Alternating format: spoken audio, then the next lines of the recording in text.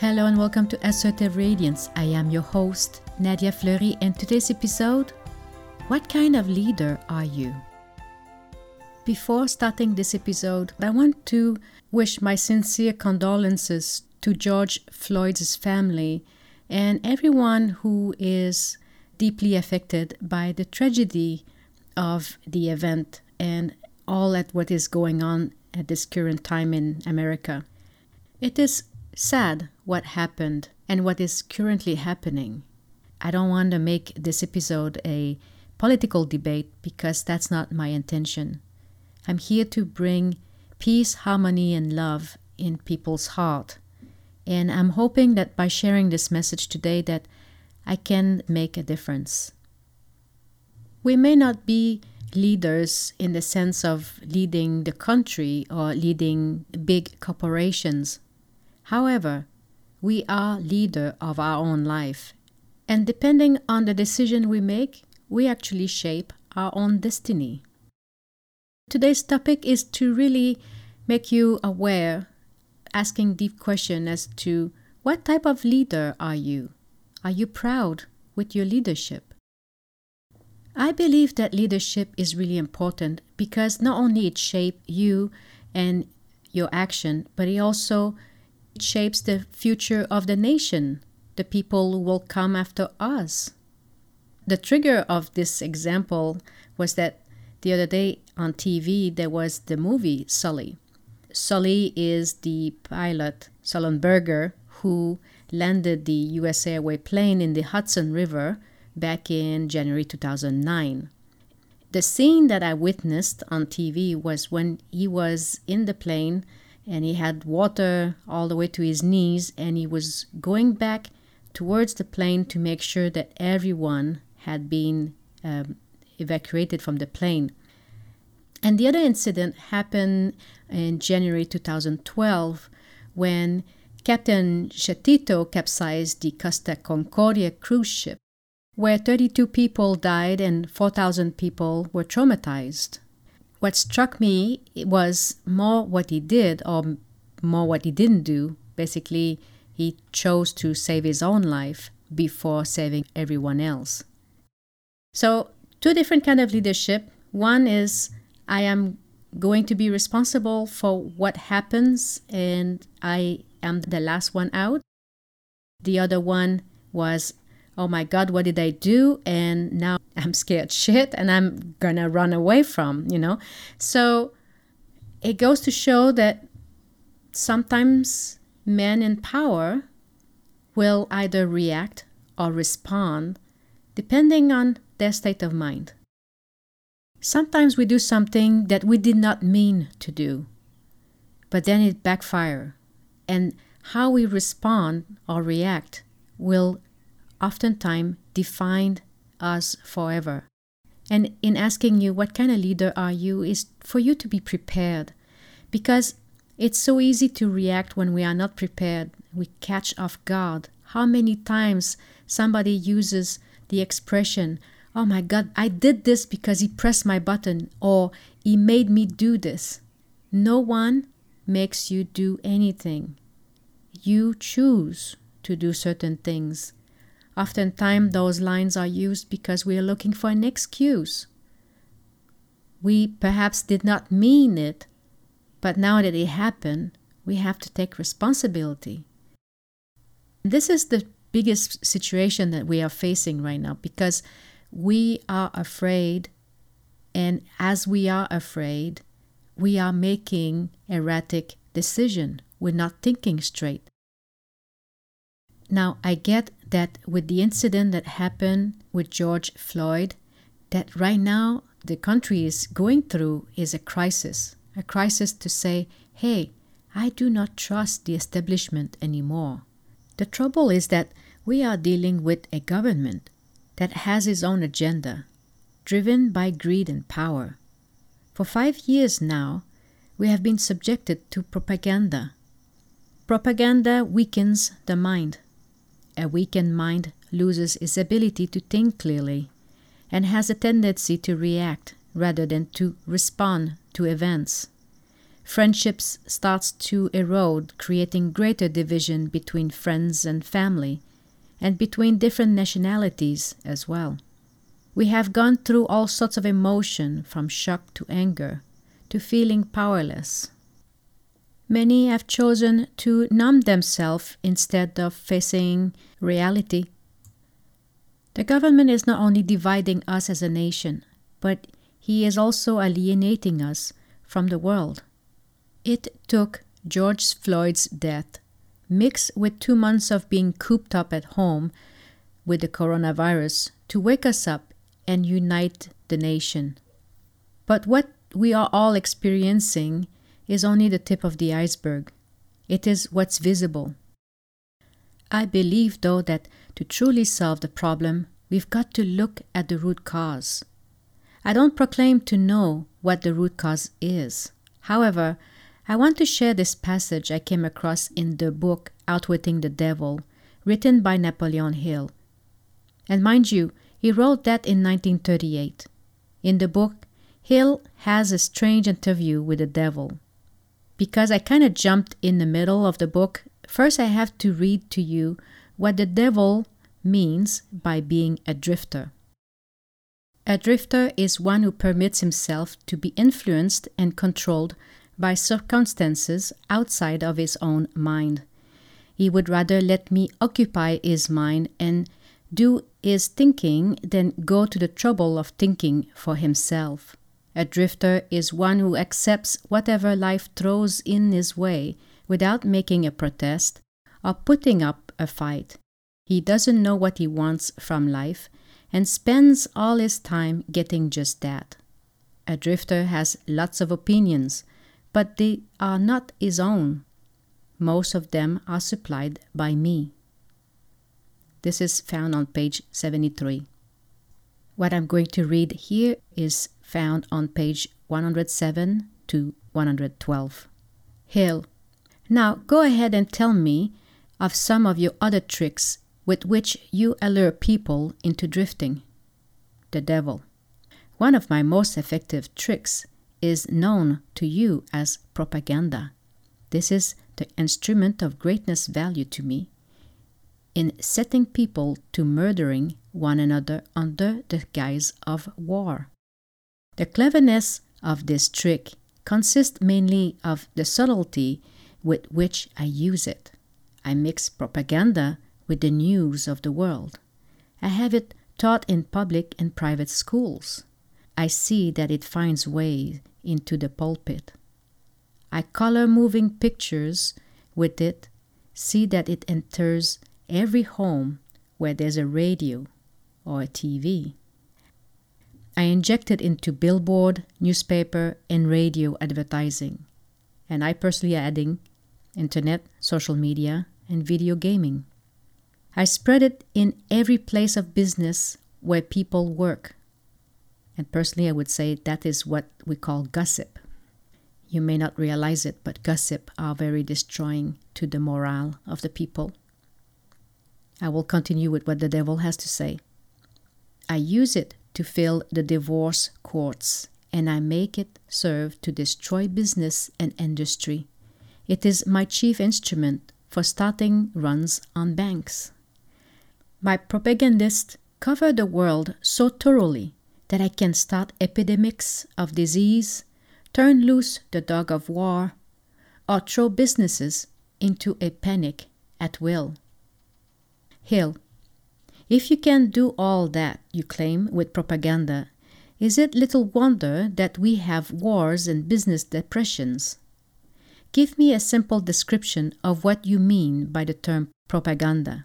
Just what is it and how does it work? I wish to know particularly how you cause people to drift through the use of this devilish device.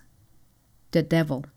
Propaganda is any device, plan, or method by which people can influence without knowing that they are being influenced or the source of the influence. Propaganda is used in business for the purpose of discouraging competition. Employers use it to gain advantage of their employees. The employees retaliate by using it to gain advantage over the employers. In fact, it is used so universally and through such a smooth and beautiful streamlined technique that it looks harmless even when it is detected.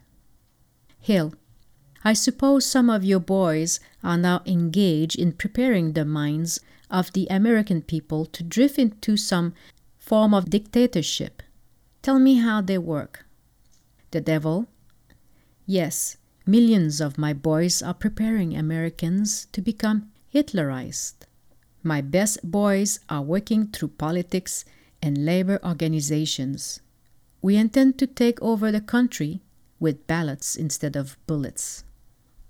Americans are so sensitive they would never stand the shock of seeing their form of government change with the aid of machine guns and tank cars. So our propaganda boys are serving them a diet they will swallow by stirring up strife between employers and employees and turning the government against businesses and industry. When propaganda has done its work thoroughly, one of my boys will move in as dictator, and the 9-hole men of your Supreme Court will, with their silly notions of the Constitution, will move out. Everyone will be given a job or fed from the government treasury. When men's bellies are filled, they drift freely with one who does the filling. Hungry men get out of under control. Hill, I have often wondered who invented the clever trick which you call propaganda. From what you tell me of its source and nature, I understand why it is so deadly. Only one as clever as your Majesty could have invented such a device with which to dull the reason, dethrone the will, and lure men into drifting. Why do you not use your powerful propaganda to gain control of your victims instead of subduing them through fear and annihilating them through warfare? The Devil. What is fear of the devil except for propaganda? You have not observed my technique very carefully, or you would have seen that I am the world's greatest propagandist. I never attained an end by direct open means, which I can achieve subtly. What do you suppose I am using when I plant negative ideas in the minds of men and gain control of them through what they believe to be their own ideas? What would you call that except the cleverest of all form of propaganda? Hill. Surely you are not going to tell me that you destroy people through their own help without their realizing what you are doing. The Devil. That is exactly what I wish you to understand. Moreover, I will show you exactly how the trick is performed. I make my first entry into an individual's mind by bribing him. I use many things, all of them pleasant things the individual covets. I use the same sorts of bribes that individuals use when they bribe one another. That is, I use for bribes the things people most want.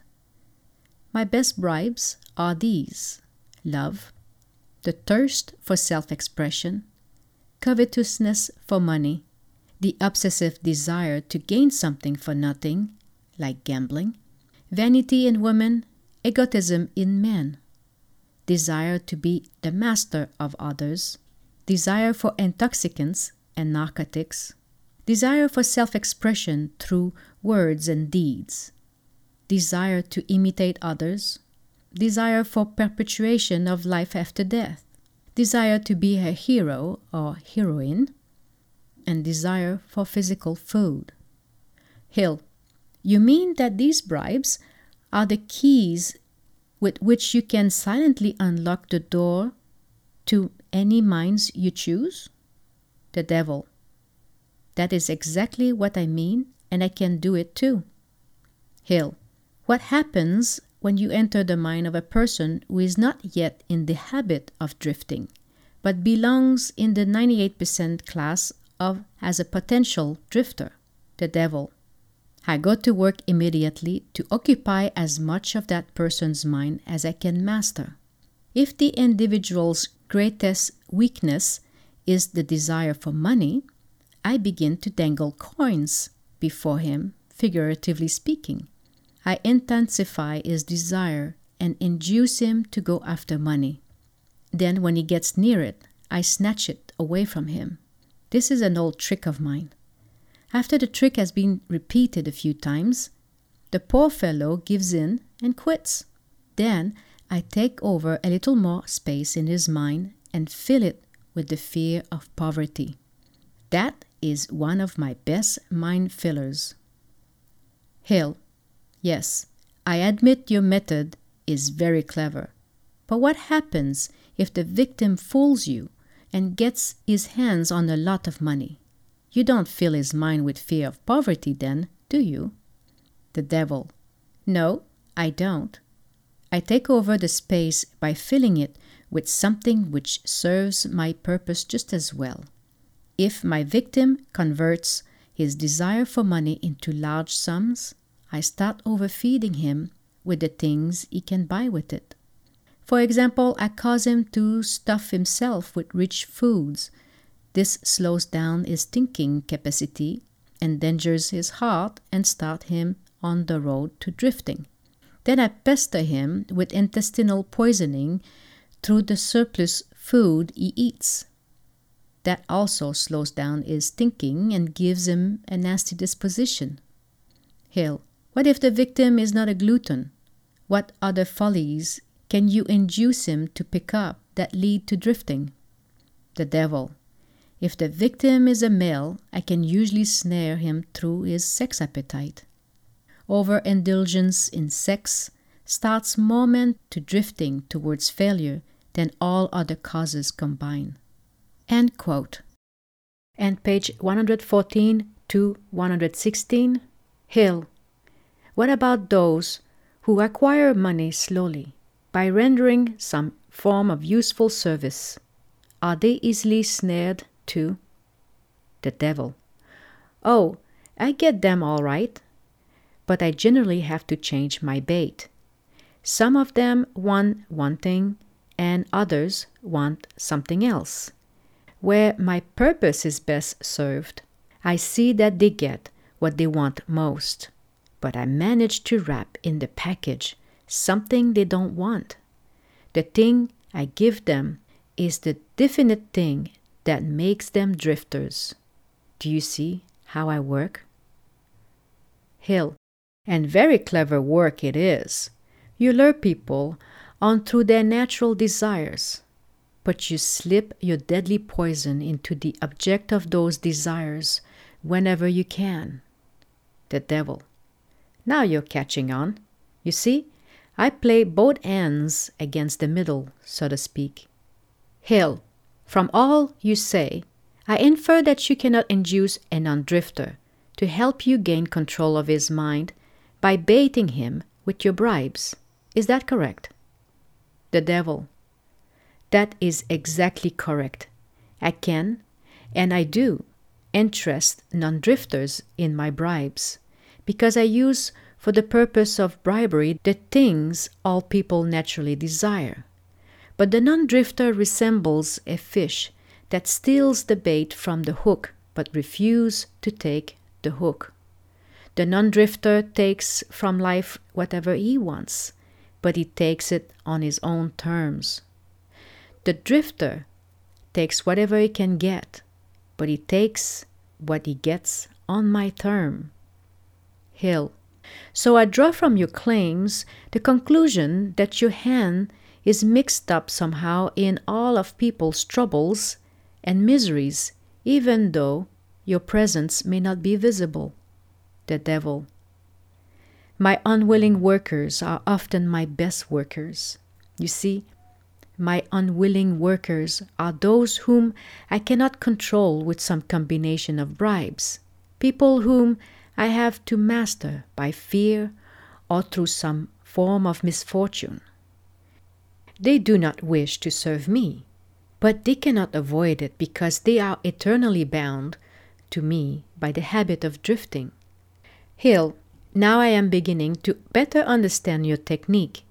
You bribe your victims through their natural desires and lead them astray while you induce them to become drifters if they respond to your lure. If they refuse to respond, you plant the seed of fear in their minds or trap them through some form of misfortune and hog-tie them while they are down. Is that your method? The devil. That is exactly the way I work. Clever, don't you think? I shared this information on propaganda because I believe that many of us have been brainwashed. What we are currently experiencing is a reactive world. Something within us is screaming to come out. However, that is an outcome, not the root cause. Propaganda has been used for centuries to induce fear and discourage people from thinking, because a scared mind cannot think accurately.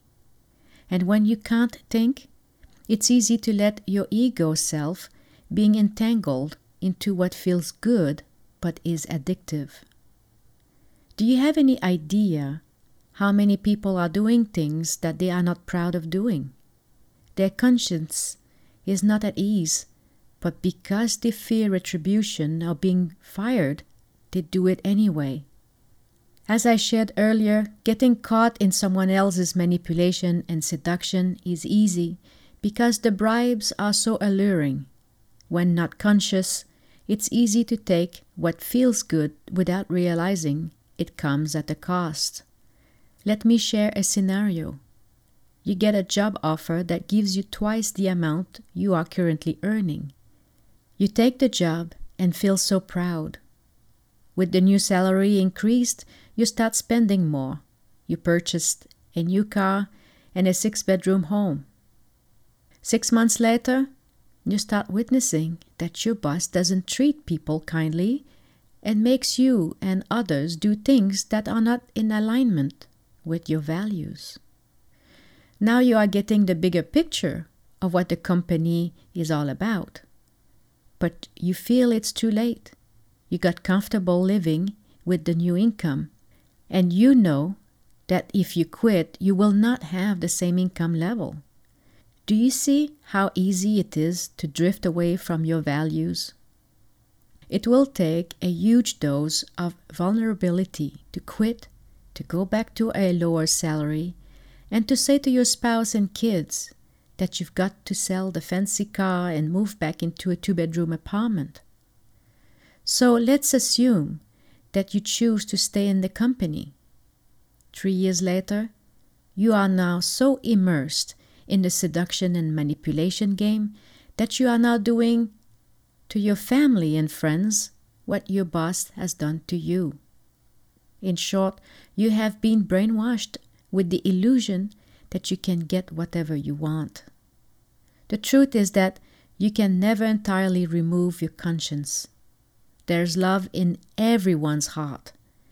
It's just that in some people, the love is so deeply buried that they can't feel anymore. And that's when they choose to live in greed and wants. I invite you to see the injustice of George's death as a wake-up call.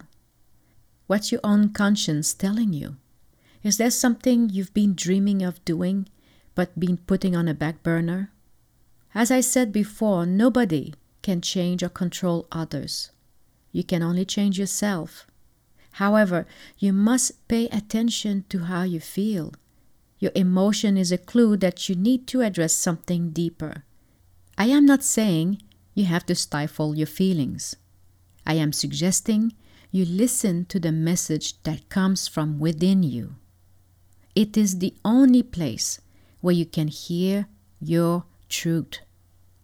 I believe God speaks to us through our emotions, and true change occurs when we choose to listen and when we take action on the message.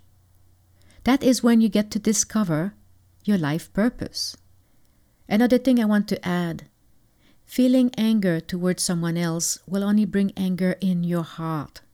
Although I'm saying that it's okay to feel your emotion, I invite you to bring forth the thought that in oneness, We are all pure love.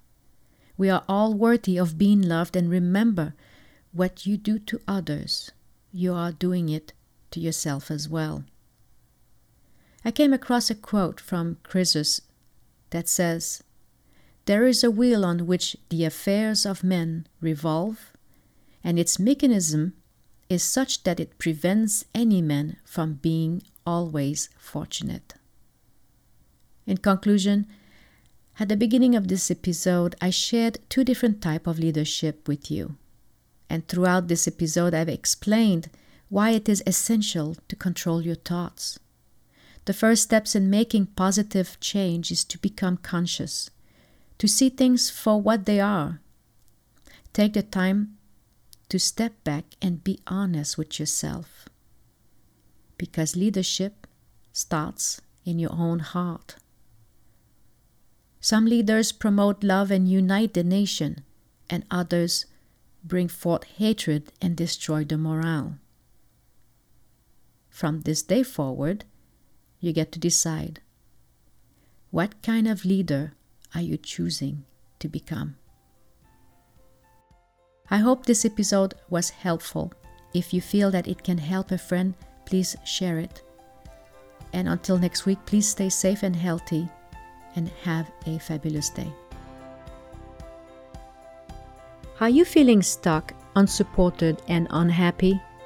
How about pressing reset on your past and invite newness in your life by joining a Mastermind Alliance, where together we will create your future reality. Living in the unknown is not easy, however essential to break free from your past. And this is why I am offering this opportunity to connect by scheduling a free 30-minute consultation. Simply type on your web browser bit.ly/call Nadia and choose a date that will work best with your schedule. And I look forward to talking with you soon.